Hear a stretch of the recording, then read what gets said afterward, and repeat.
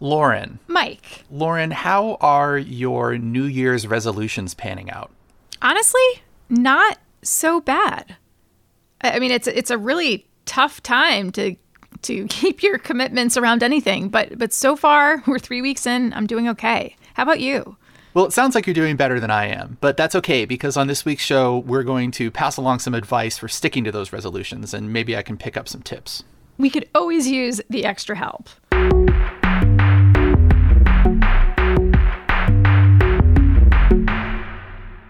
Hi, everyone. Welcome to Gadget Lab. I am Michael Calore, a senior editor at Wired, and I am joined remotely by my co-host, Wired senior writer Lauren Good. Hello, Lauren. Hello. And we were also joined by Wired service editor Alan Henry. Alan, welcome back to the show. Thanks for having me. Well, it's 2021, but chances are that you were in the same boat as you were in 2020, still stuck at your house, still waiting for the current pandemic to slow down as it's devastating communities around the country. At least now there's a glimmer of hope as vaccine rollouts move forward. We've given advice in the show before about how to work, sweat, play, and just exist at home during a lockdown without going insane. But this episode will be more holistic. We're going to be sharing advice and tips about how to maintain your sanity, stay productive, and stay healthy while we all stick this out. Maybe you even have some New Year's resolutions along these lines that we can help you actualize. Later in the show, we're going to have some recommendations for specific gear that can help you find some peace of mind. But first, let's talk about some practical lifestyle tweaks that can get you there. So, Alan, you have this interesting title of service editor, and here at Wired, that means that you edit all of our coverage that we tag as reader service, which is usually like stories that you help people navigate their lives in the digital era. So, you are our expert in this topic, so please tell us, what are some of the ways that you've found that you can pass along to help people focus? So you're in trouble if I am your expert.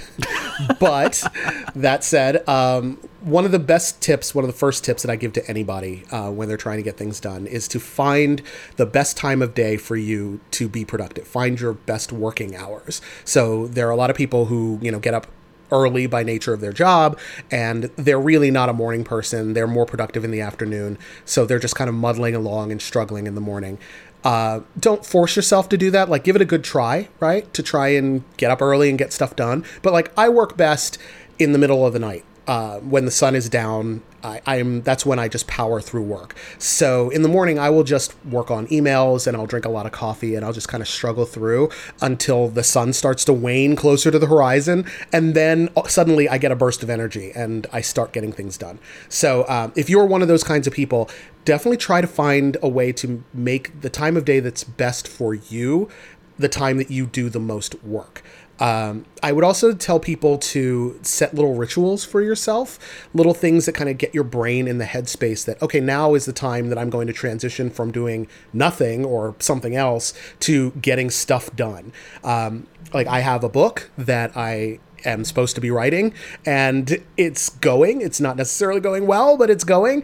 And I like to brew a hot cup of tea before my writing sessions because there's just something about the steam rising from the cup, and it's all pretty and it's floaty through the air and everything. It just kind of chills me out and puts me in the headspace of, okay, now it's time to write. Now it's time to be creative. Now it's time to float like steam off of the water. Like, it's time to get busy. So those little rituals help out a lot.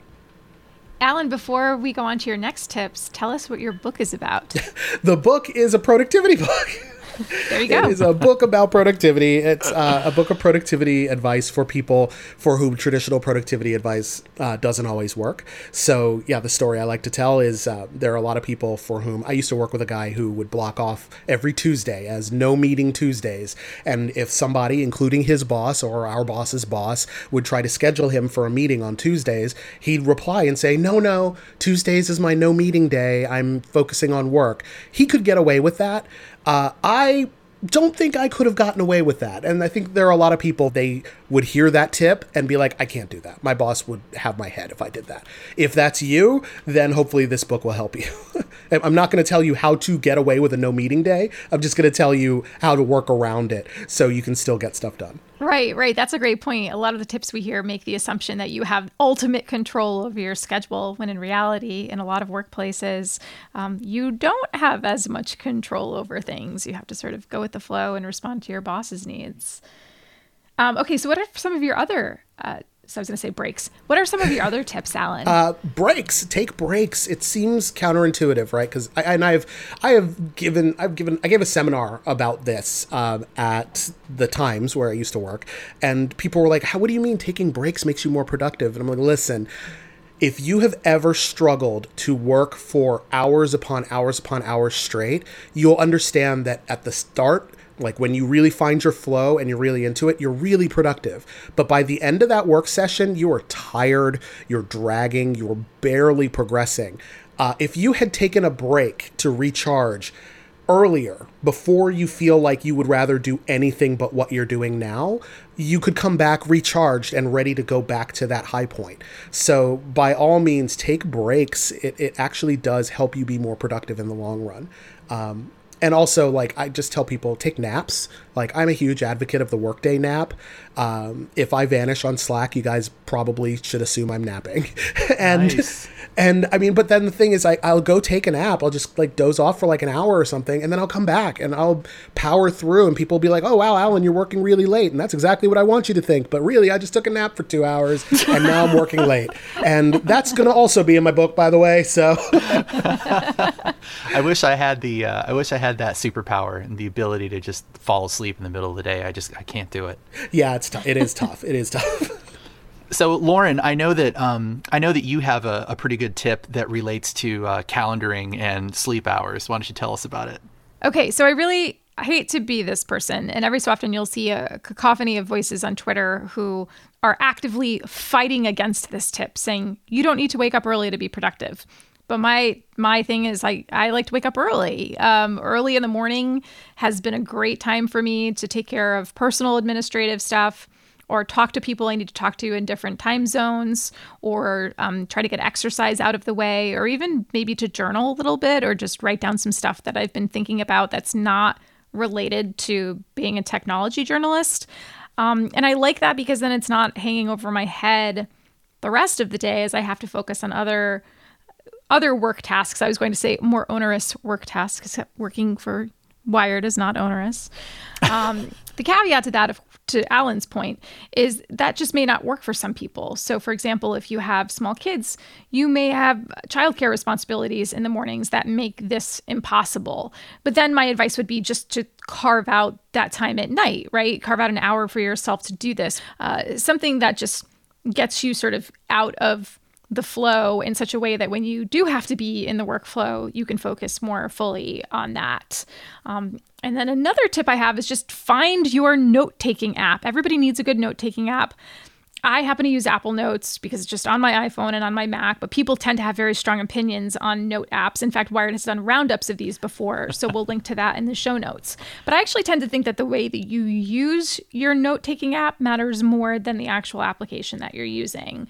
So I tend to have my to-do list organized into personal administrative work, like shipping things that I need to ship, work stuff that needs to be done this week, so it's immediate, it's high priority, long-term work projects that I need to address that I have like seedlings of ideas for, or I'd like to explore more.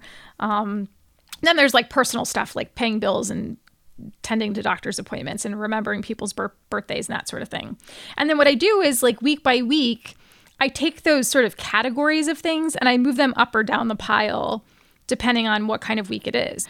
And then I just sort of adjust it. And yeah, just using a note app, it's the best thing in the world. I also do the thing like, maybe this is annoying, but when you talk to people now and people say, what are you watching or what are you reading these days?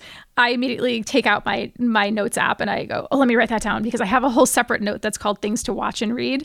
And then I just get great ideas from people. So then when I have a free hour or so, I'm not like spending that hour browsing through thumbnails on Netflix instead of actually watching the thing. I do the same thing. And it was that's what drove me to it is like, why do I always spend 45 minutes looking for something to watch? I should just make a list on my phone. Yes. Alan, what's your note-taking app, Alan? My note-taking app is Google Keep. Same here. I actually kind of hesitate to say this because I have a very bad habit of every app that I fall in love with dies. It was a running joke at Lifehacker that every time I wrote about an app that I really, really enjoyed, it would die. So, like, anybody remember Astrid, the to-do app? Nope. Yeah, exactly. Yeah, exactly. Got bought by Yahoo and then vanished. Wunderlist. Anybody remember Wunderlist? I remember yeah. Wunderlist. Yeah. That was acquired, right? It was also by Microsoft. Like, there used to be I never really got into Evernote, but there used to be an Evernote competitor that was like Square or something, and it died, and it took all of my recipes with it. Oh no. But And we now know that I'm using Google Google has a Keep. habit of killing things that people love. Google Reader. Yep. So Sundar, this is for you. Do not kill Google Keep. Please do not kill Google Keep. Yes. I always recommend it to people because it has really good sharing functions. So if you like live with a group of people and you want to share a grocery list or like a list of things that need to be done around the house, it's really good for that. But also, like, it's so freeform because you can make a list, you can make a note, you can save recordings, you can save photos, all kinds of stuff in there. Exactly. And that's exactly what I use it for. Like, it has our household to-dos, it has our shopping lists, it's perfect for that stuff. Mike, what are your tips? Well, you guys have already covered the big ones. There's one other thing I want to talk about, which is maintaining your productivity after hours. So, a lot of us feel like all we do is we wake up and then we work and then we like maybe eat and then go to sleep and start working again. I firmly believe that the reason that we feel that way is because we spend so much time on our phones when we're not working. So my big thing that I learned in 2020 was to set timers on the apps where I spend the most amount of time. So every phone, an Android phone, iOS, is going to have good screen time tools and like digital well-being tools. Everybody put these on their phones a couple years ago, and you can go into those settings. You can figure out which apps are the biggest time sucks for you. I guarantee you they're the most embarrassing ones that you're already self-conscious about. So this is like good hygiene. Set timers on those and be really strict. Like, if you always spend over an hour on Twitter, set a 15-minute timer. Or if you're always scrolling through Instagram, set like a 10-minute timer so that you can open it and see it and get a little taste, but then it shuts it down before you waste too much time.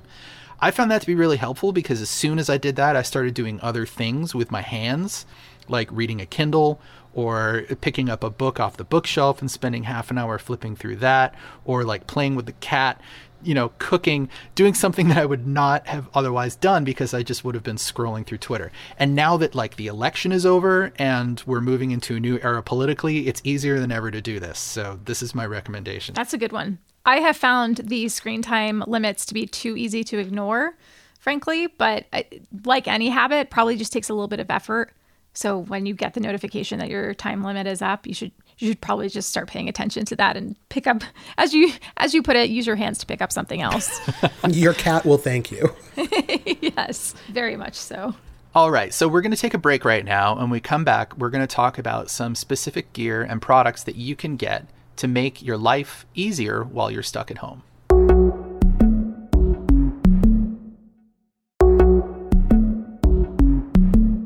Welcome back.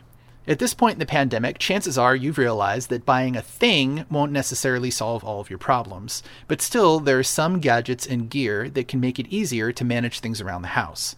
And since this is a show called Gadget Lab, we would be remiss not to mention them.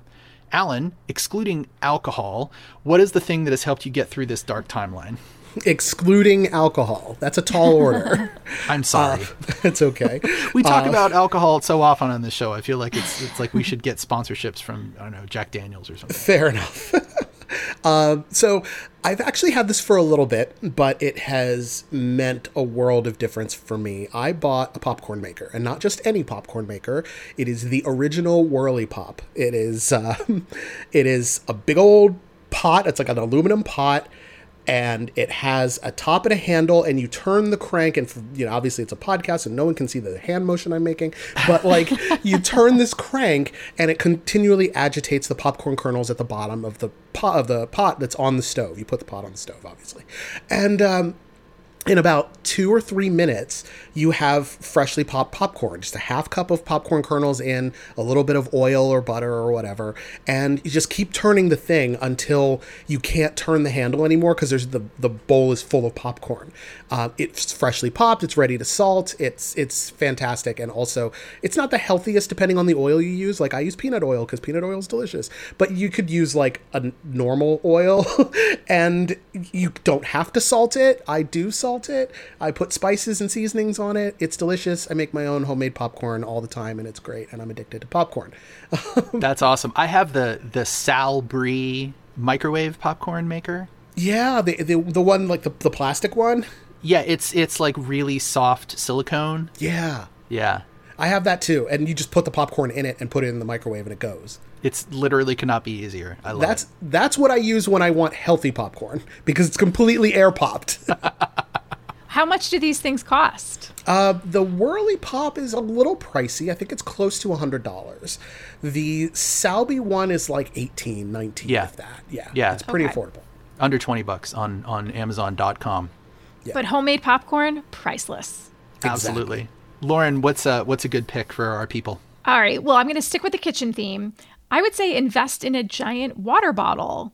One of my friends got me the Stanley Adventure Quencher travel tumbler with straw as a Christmas present. It was very nice of her. This is a 40-ounce tumbler. And in fact, I have it right here. Once again, our podcast audience cannot see this right now, but I'm holding it up in front of the Zoom. It's massive, guys. Wow. Like, look at it. That's actually really large. Yeah, it's probably like the size of my laptop screen. I mean, not the width of it, but it's I'm like holding it diagonally against the display right now, and that's about right. So I now realize that the Stanley brand name is like the power tool company. This yes, is like yes, a construction exactly. worker's water bottle. Can you hear this thing? Yeah. This is serious. And what I like about it is that the bottom of it is tapered. The top of it's thicker, and then it tapers so that if you do want to travel with it, it should fit in most cup holders. Not all, though, because it still is rather wide. But I really like this because I just keep it on my desk all day now, and I am drinking lots of water whether I mean to or not. If you have a smaller cup or glass, you may just get lazy and not refill it as frequently as you should to stay well hydrated. And as long as I'm drinking this, I'm pretty good. So I fill it up in the morning after I've had my coffee. All right, who am I kidding? I'm still drinking coffee alongside of this. And I'm just sipping it through the straw throughout the day. And I'm a huge fan. So I recommend it. Very nice. Alan, what else is keeping you going these days? Well, I wouldn't be a good games editor if I didn't mention my Nintendo Switch. I got a Nintendo Switch a while ago and I didn't set it up because I'm lazy. And but I eventually got around to it and I upgraded the storage and all that good stuff. I have a lovely Animal Crossing island right now. I'm very pleased with it. But it has definitely kind of been the thing that's, I mean, I don't want to say Animal Crossing has been the game that's soothed my soul, because Animal Crossing is very definitely game chores. And I'm never a big fan of game chores, but there is really something lovely about being able to sit on the couch, maybe turn on a movie or watch something on TV, and then just pick up my Switch and play something that I can duck in for like 20 minutes and play a round of, and duck back out. And one thing about those of us at Wired Games, like all of us are big fans of games you can jump in, play a little bit, and jump back out, because no one has time to sink 8+ hours into a video game anymore. And even if we did, none of us have the attention span for it. So Switch is perfect for that. Right. Absolutely. So when I first joined Wired, this is almost a few years ago at this point, and I was asking for a Switch, just asking around the office if anybody had a Switch. Mike told me that the previous senior writer, David Pierce, still had the Switch, which was on loan, and that he needed to send it back. And then the joke was I think he finally did send it back, Mike. He did. Right? We had to send him like multiple text messages and be like, you need to return the Switch. But he did. And we were like, we should probably disinfect this, because this is the kind of gadget that you just sit on the toilet with. Yeah, it's true. Keep your gear clean. Microfiber cloths in every room. Right. Yeah. And this was pre-pandemic, by the way. Ooh. We were like, disinfect the Switch. Oh, no. Mike, what gadget or tool do you recommend for people to stay healthy? I was going to say stay productive, but let's move away from productivity as a trend to just healthy and well. Well, this is, sort of inspired by some of the stuff we were talking about in the last segment, but I recently got a meditation pillow. It's like about 14 inches wide and maybe about 6 inches tall, and it's filled with buckwheat. You can get them at like yoga stores or, meditation supply warehouse. I don't know. But it's basically, it's a small circular pillow that you sit on, and you can cross your legs comfortably and straighten your spine and meditate. I don't always use it for meditation, but we were talking earlier about the importance of taking breaks. And for me, this is my favorite way to take a break now, is I walk away from the dedicated area in my home where I work so I can get away from the screen, and I sit down in a different seat and I do something else. Again, maybe I play with the cat. Maybe I open up Insight Timer on my phone and set like a 10-minute meditation timer or something like that. But it's really just a nice way to change my sort of posture and change my mindset. And it's very strange that something so simple would do this for you, but if you want to sit down cross-legged, it's the most comfortable way to sit down cross-legged. So for me, it's been really helpful, and I really like it. That sounds awesome. I always admire when you get a glimpse of someone's apartment and you see a meditation pillow in the background, or if you happen to be browsing on Zillow, like a lot of us are these days, and you see that there's a meditation pillow in the corner, a little meditation corner with a pillow in it. I'm always like, oh, that person's got it together. Who knows if they ever use it, but it just looks like they've got it together. Yeah. Sometimes I sit there and I write too. Like I'll prop up my laptop on a nearby table and I'll write there just because I can't stand my chair. It's like I made it all the way through 2020 without getting a new chair somehow. And I have this like crappy old chair that I've had for years, and I really need a new one. So please start flowing me some chair recommendations, everybody. On that note, it's not exactly a chair, but it could go with your chair. I really recommend folks invest in a good indoor-outdoor blanket. So LL Bean makes a waterproof outdoor blanket for just $59, and it was totally sold out around the holidays. Or I shouldn't say sold out, but it was back ordered for quite a while during the holidays. So I think it was a popular gift. But it's a great waterproof blanket, and it's not super heavy duty. So if you're in really cold climates, you'll want to look for a blanket that has a little bit more heft.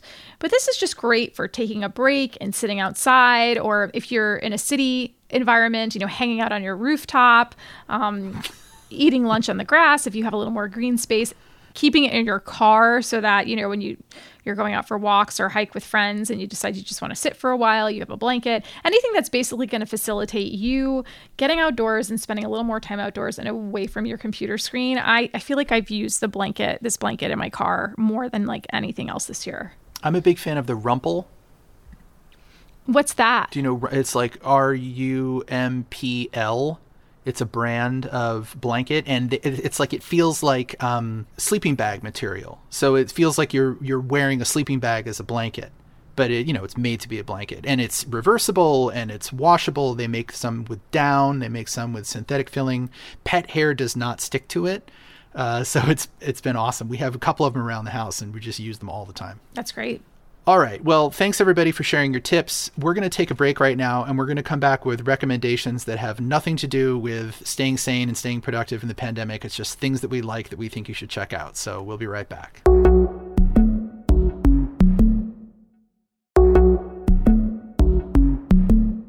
All right. Here's the end of the show where we tell you about awesome things that you should watch, listen to, read, consume, etc. Alan, you are our guest. Why don't you go first?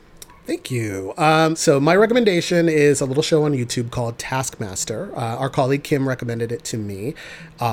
Anybody who's a fan of British comedy might know about it already, but essentially, so the Taskmaster has a panel of comedians. They all bring something that they kind of they throw into the pool, that if they lose the thing.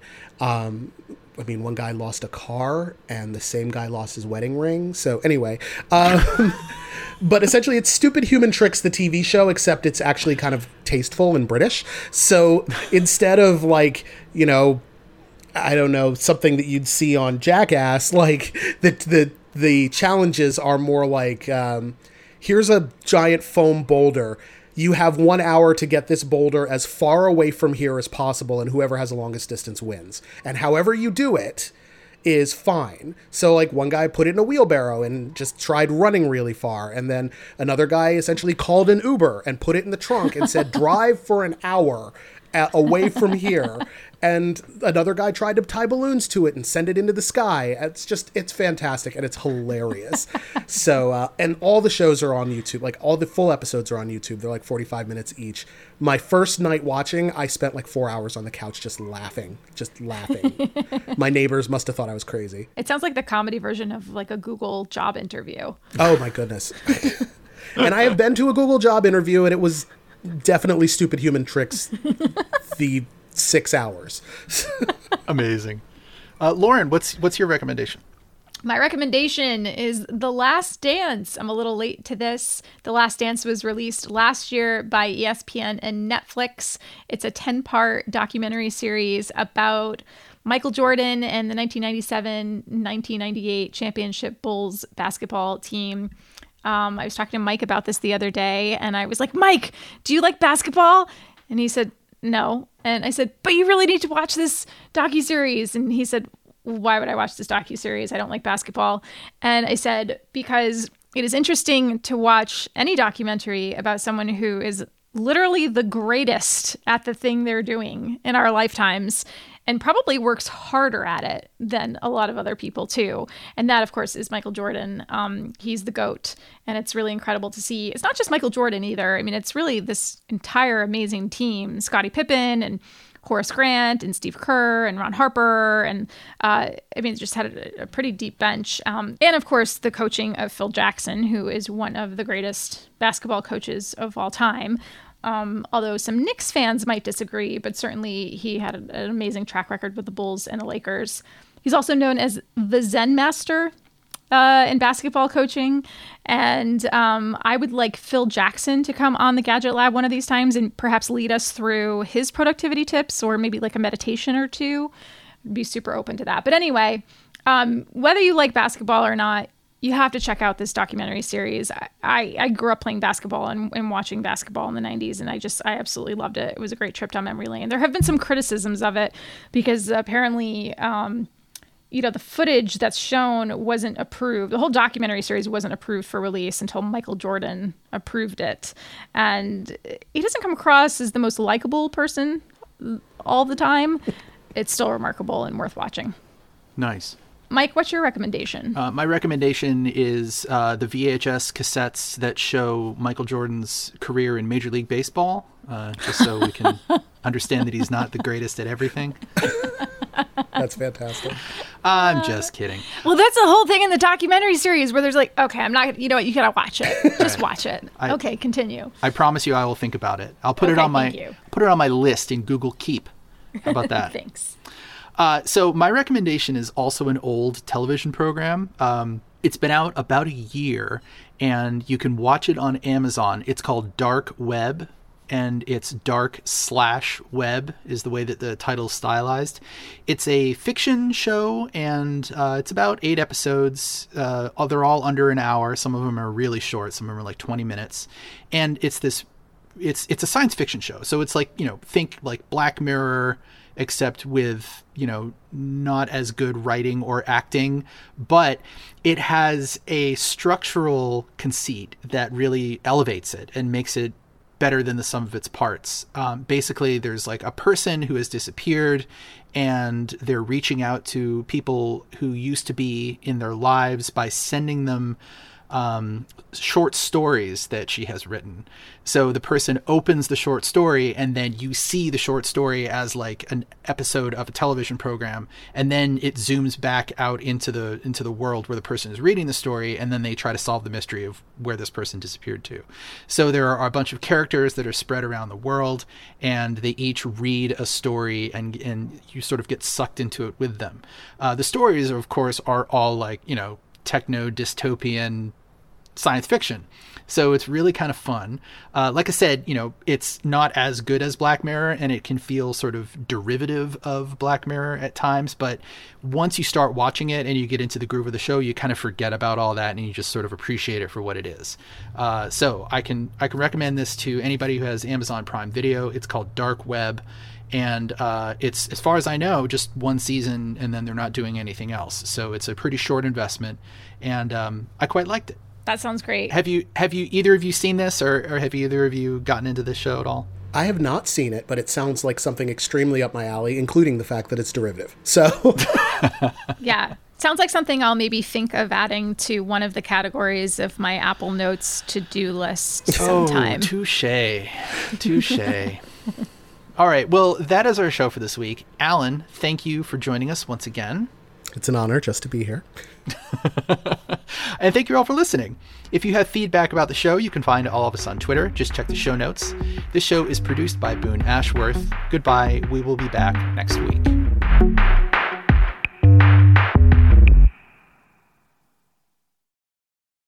Hi everyone, Michael from Gadget Lab here.